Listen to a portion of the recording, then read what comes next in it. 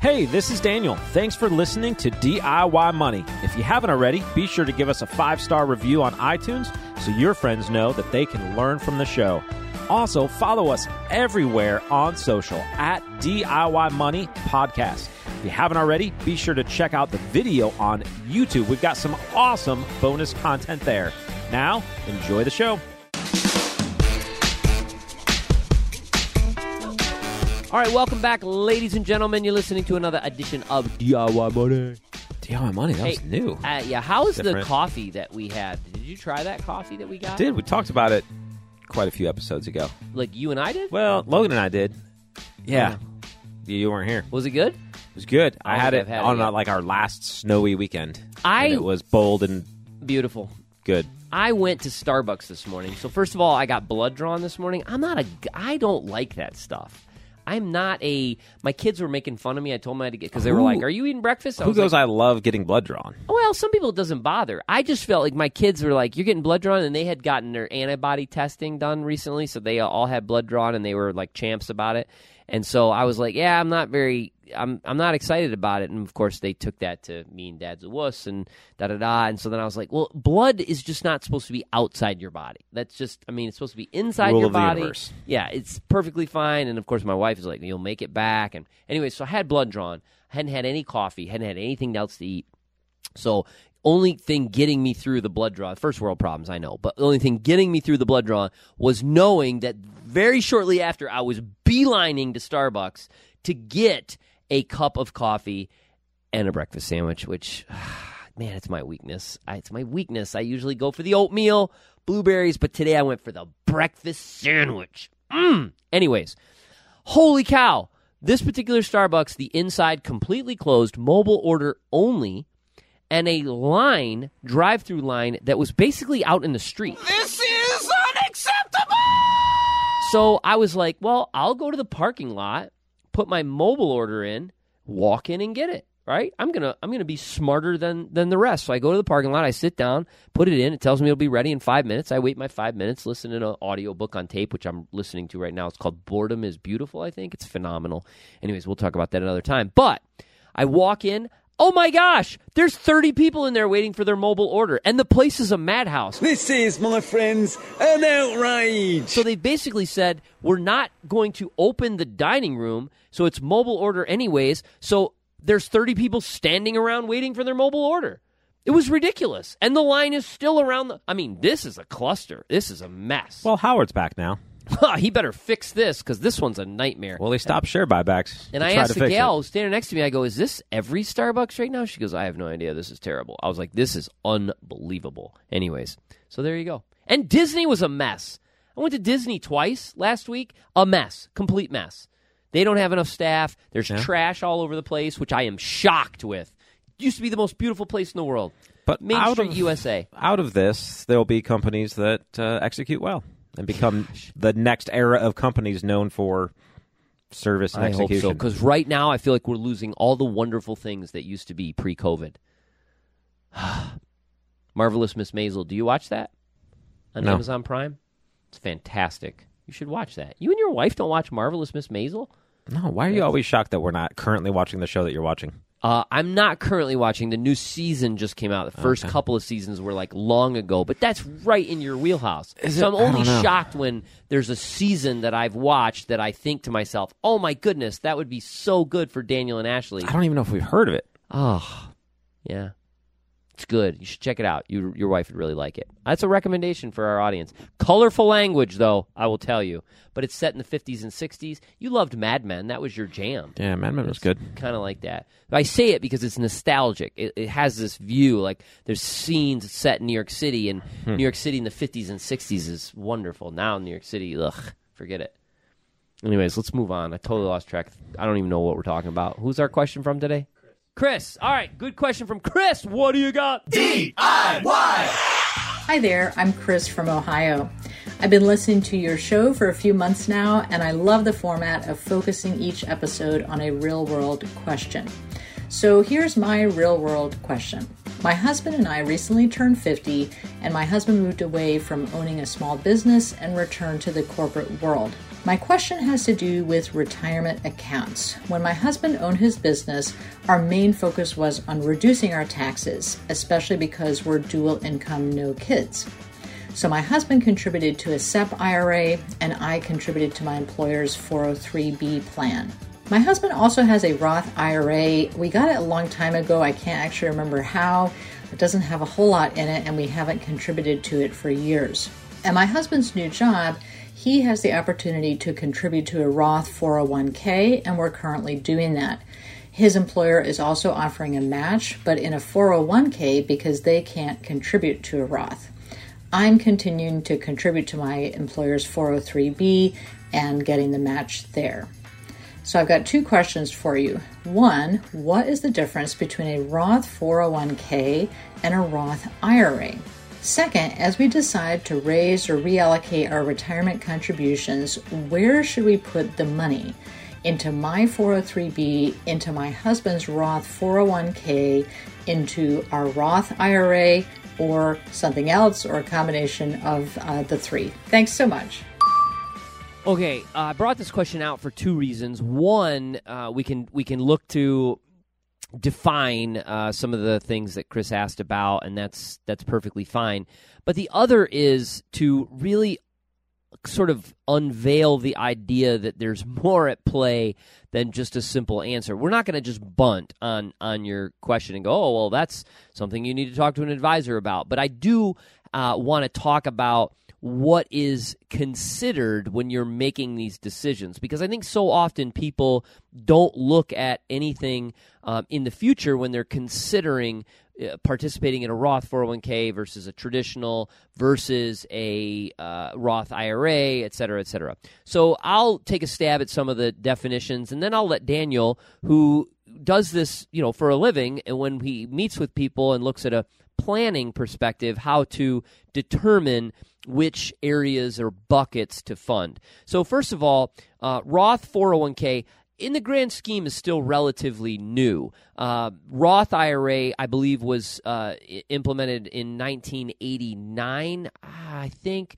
Senator Roth from Delaware, I do remember that. I think it's 1989. Congress passed a Savings Act allowing, quote, younger people the ability to save in an account, put money in that's after tax. However, it was growing tax-free or tax-deferred, and then ultimately being able to be withdrawn tax-free as well. It was an initiative to try and promote savings, again, among young people. And at the time, and they've done this again, they gave the opportunity of converting a Roth to an IRA and stretching out the tax when you do that.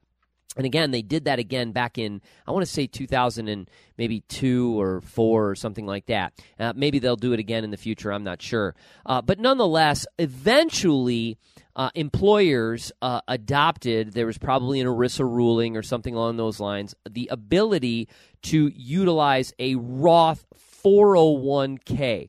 Now, a Roth 401k differs from a Roth IRA in a few ways. The first is you can have both if you qualify, if you have the ability to do so, and there's income thresholds. But you could have a Roth 401k where you're contributing after-tax money out of your paycheck directly to a savings vehicle called the Roth 401k, which ultimately then grows tax-deferred and can be withdrawn tax-free. Now, typically when someone leaves an employer that has a Roth 401k, they ultimately roll that Roth portion into a Roth IRA, and it operates the same as if you had made Roth contributions. One of the biggest differences, however, is contribution limits. The Roth 401k falls under the same limit threshold as the traditional 401k, which is anywhere from 19.5 on up, depending on your age. So ultimately, the Roth 401k allows you to contribute a lot more after-tax money. Employers are getting a deduction for their benefit, so their amount cannot go also into a Roth 401k for you. Their match will always go into a traditional 401k. So when you do leave that place of employment, that money needs to be kept separate from the IRA portion in the Roth portion. And I think you know the ultimate ramifications in the future regarding a Roth, that obviously tax-free distributions, as well as no required minimum distribution at age 72. There's a caveat, too, in that your non-spouse heirs who inherit the money get that money and can take that out tax-free as well. So there's a lot of benefits there. That's some of the definitions. Maybe I missed something. I'm not sure. But I'll let Daniel, again, theorize and talk about some things he looks at when he does a plan for people and takes into consideration which bucket to be investing in. Gaston, a bucket for monsieur. So usually the first thing that we look at is tax rate now versus projected tax rate in the future. That briefly just makes the determination between Roth or tax-deductible contributions right now. So once you kind of get that out of the way, and that is a very personal scenario because it depends a lot on obviously where you are income-wise right now, but also the amount of withdrawals you're going to need in retirement, as well as potential RMDs in the future. And some of that is best guess estimates because you don't know what tax rates are necessarily going to be in the future. So we have to apply some good judgment, utilizing a little bit of math, but it is a bit of a forecast. But we can, in planning, kind of determine where you are now and where you are projected to be in the future based upon your living expenses and things of that nature. Once we figure out kind of where you need to save today, general rule of thumb is it's good to contribute to your 401k or your employer plan in that tax-free or tax-deferred bucket, whichever you determined was good, up until you get the match. Then go to the personal retirement accounts, which tend to be more accessible pre-retirement if the need ever arose. You don't want to think of them for that reason, but they are there, more easily accessible. The Roth specifically, you can withdraw contributions from that very easily. So it creates a nice backstop in your financial plan. Once you've then maxed out the personal, going back to the employer retirement plans and either maxing them out or contributing enough to hit your contribution goals for your personal retirement goal. I would also say, is it safe to assume that going into a Roth 401k, let's say it's apples to apples, and for your best determination, there's not a lot of difference regarding your taxable situation for whatever reason. So it's too tough to determine, right? Because one person could say, well, my tax rates are going to be lower in retirement because I'm not going to make as much income. And then we turn around and go, well, what if they raise the tax rates, right? So So let's say that it's apples to apples. Is it safe to say, though, that contributing to a Roth 401k gives you more flexibility later on in life without having the RMD, without having taxable income to heirs, etc.? Or is that moot and not really an issue? Yeah, it generally does all of your planning on the front end. So you've kind of planned by paying taxes on the front end. Therefore, that takes one big variable out later on. Even just your standard living withdrawals later on in retirement, the fact that you're taking out money tax-free means you're not adding money onto your tax return. Therefore, other things might be lower, things like Medicare premiums, taxable Social Security, things of that nature. So that's important to consider. Also, just by nature of if you're going to contribute the same dollar amount or percentage of your income, then dollar for dollar, it's better to put into a Roth because it's already been taxed. So most people will pick a percentage of their salary, or they will pick a dollar amount, say the max contribution or something like that. Well, if you put in $10,000 into a Roth versus putting $10,000 into a tax-deferred IRA or 401k, the $10,000 into a Roth will technically be better because you've then already paid the taxes on there. So the net amount that you're putting in is inadvertently more into a Roth. The concern that I see people, or the challenge I see people run into, and the one pitfall I will say, Chris, and it doesn't sound like you're going in this direction, which is good, is when people only save in tax-deferred vehicles. So they kind of get pigeonholed into this idea that a 401k or an IRA is their only savings vehicle, and they bypass a Roth and or taxable savings just outside of that. And what happens during retirement is now all of their income, 100% of their income that they're utilizing out of their 401k that has become an IRA or whatever is taxed as ordinary income. In addition, anytime that an emergency arises or a large purchase is on the horizon and they have to take money out of that, it again becomes an ordinary income situation. It has the potential to push them into a higher tax bracket, which ultimately can impact Social Security as well. So give yourself flexibility to have tax-free vehicles. And I say tax-free in air quotes if you were watching me right now, because that could mean a joint investment account where you're buying index funds, passive index funds, or dividend blue chip stocks or something along those lines, because that gives you more flexibility during retirement to say, oh, we need money right now. Let's pull from this bucket, which ultimately doesn't create a tax situation.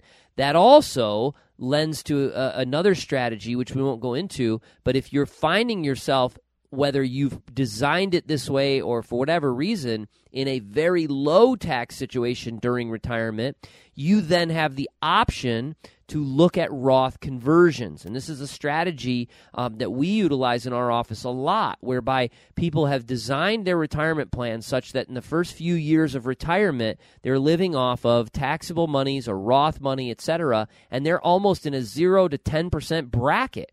We then can look at how much money we have allowed to move from a IRA to a Roth, pay tax on it now at a low bracket and never pay tax on it again. So these are strategies you can look at. Chris, I would finalize this by saying, hopefully you've got some good information. Obviously, we gave you a lot of homework to look up and start considering, but you're the type of individual, based on what you said, that it might make sense to reach out to somebody and say, hey, let's do a financial plan. Let's look at a comprehensive plan, not necessarily for you to get an allocation strategy or to, check your diversification or anything like that, but to run those numbers to make sure that you've got a second of opinion regarding tax strategies, income distribution at retirement, etc. That's the time that it makes sense. And a lot of people, you said you're 50 or approaching 50. A lot of people wait until they're 60, mid-60s, and they go, oh, I'm going to retire in 3 or 4 years. I better get in a financial advisor. That's fine. We see that all the time. We can certainly help those folks. But holy cow, it's so much better when you get started earlier and you can kind of design this map and this eye towards the future to make these steps and put these things in place right now. That's the only thing I would say. And that's not a selfish plug. Well, it kind of is a selfish plug, but maybe you know somebody in your area, or you can reach out to somebody, or you end up reaching out to us. I don't know, whatever. I like it. There you go. Bye-bye, Chris. All right, Chris, great question. We'll send you a $25 Amazon gift card. Friends, please do send us those audio questions. Just record your audio question on your smartphone. Please keep it within the minute range and send it to podcast@DIYmoney.org. That's podcast@DIYmoney.org. We still have the tribe rocking and rolling. I am going through a bit of a social media cleanse personally, so I have not been on there in a while, and that's refreshing. But but we'll get back there, and I'm sure there's good content being talked about or discussed in there, because it's not just me. There's other folks in there as well. So remember, friends, the secret to wealth is pretty simple. Live on less than you make. Invest the rest. Do so for a very long time. Make it a great one.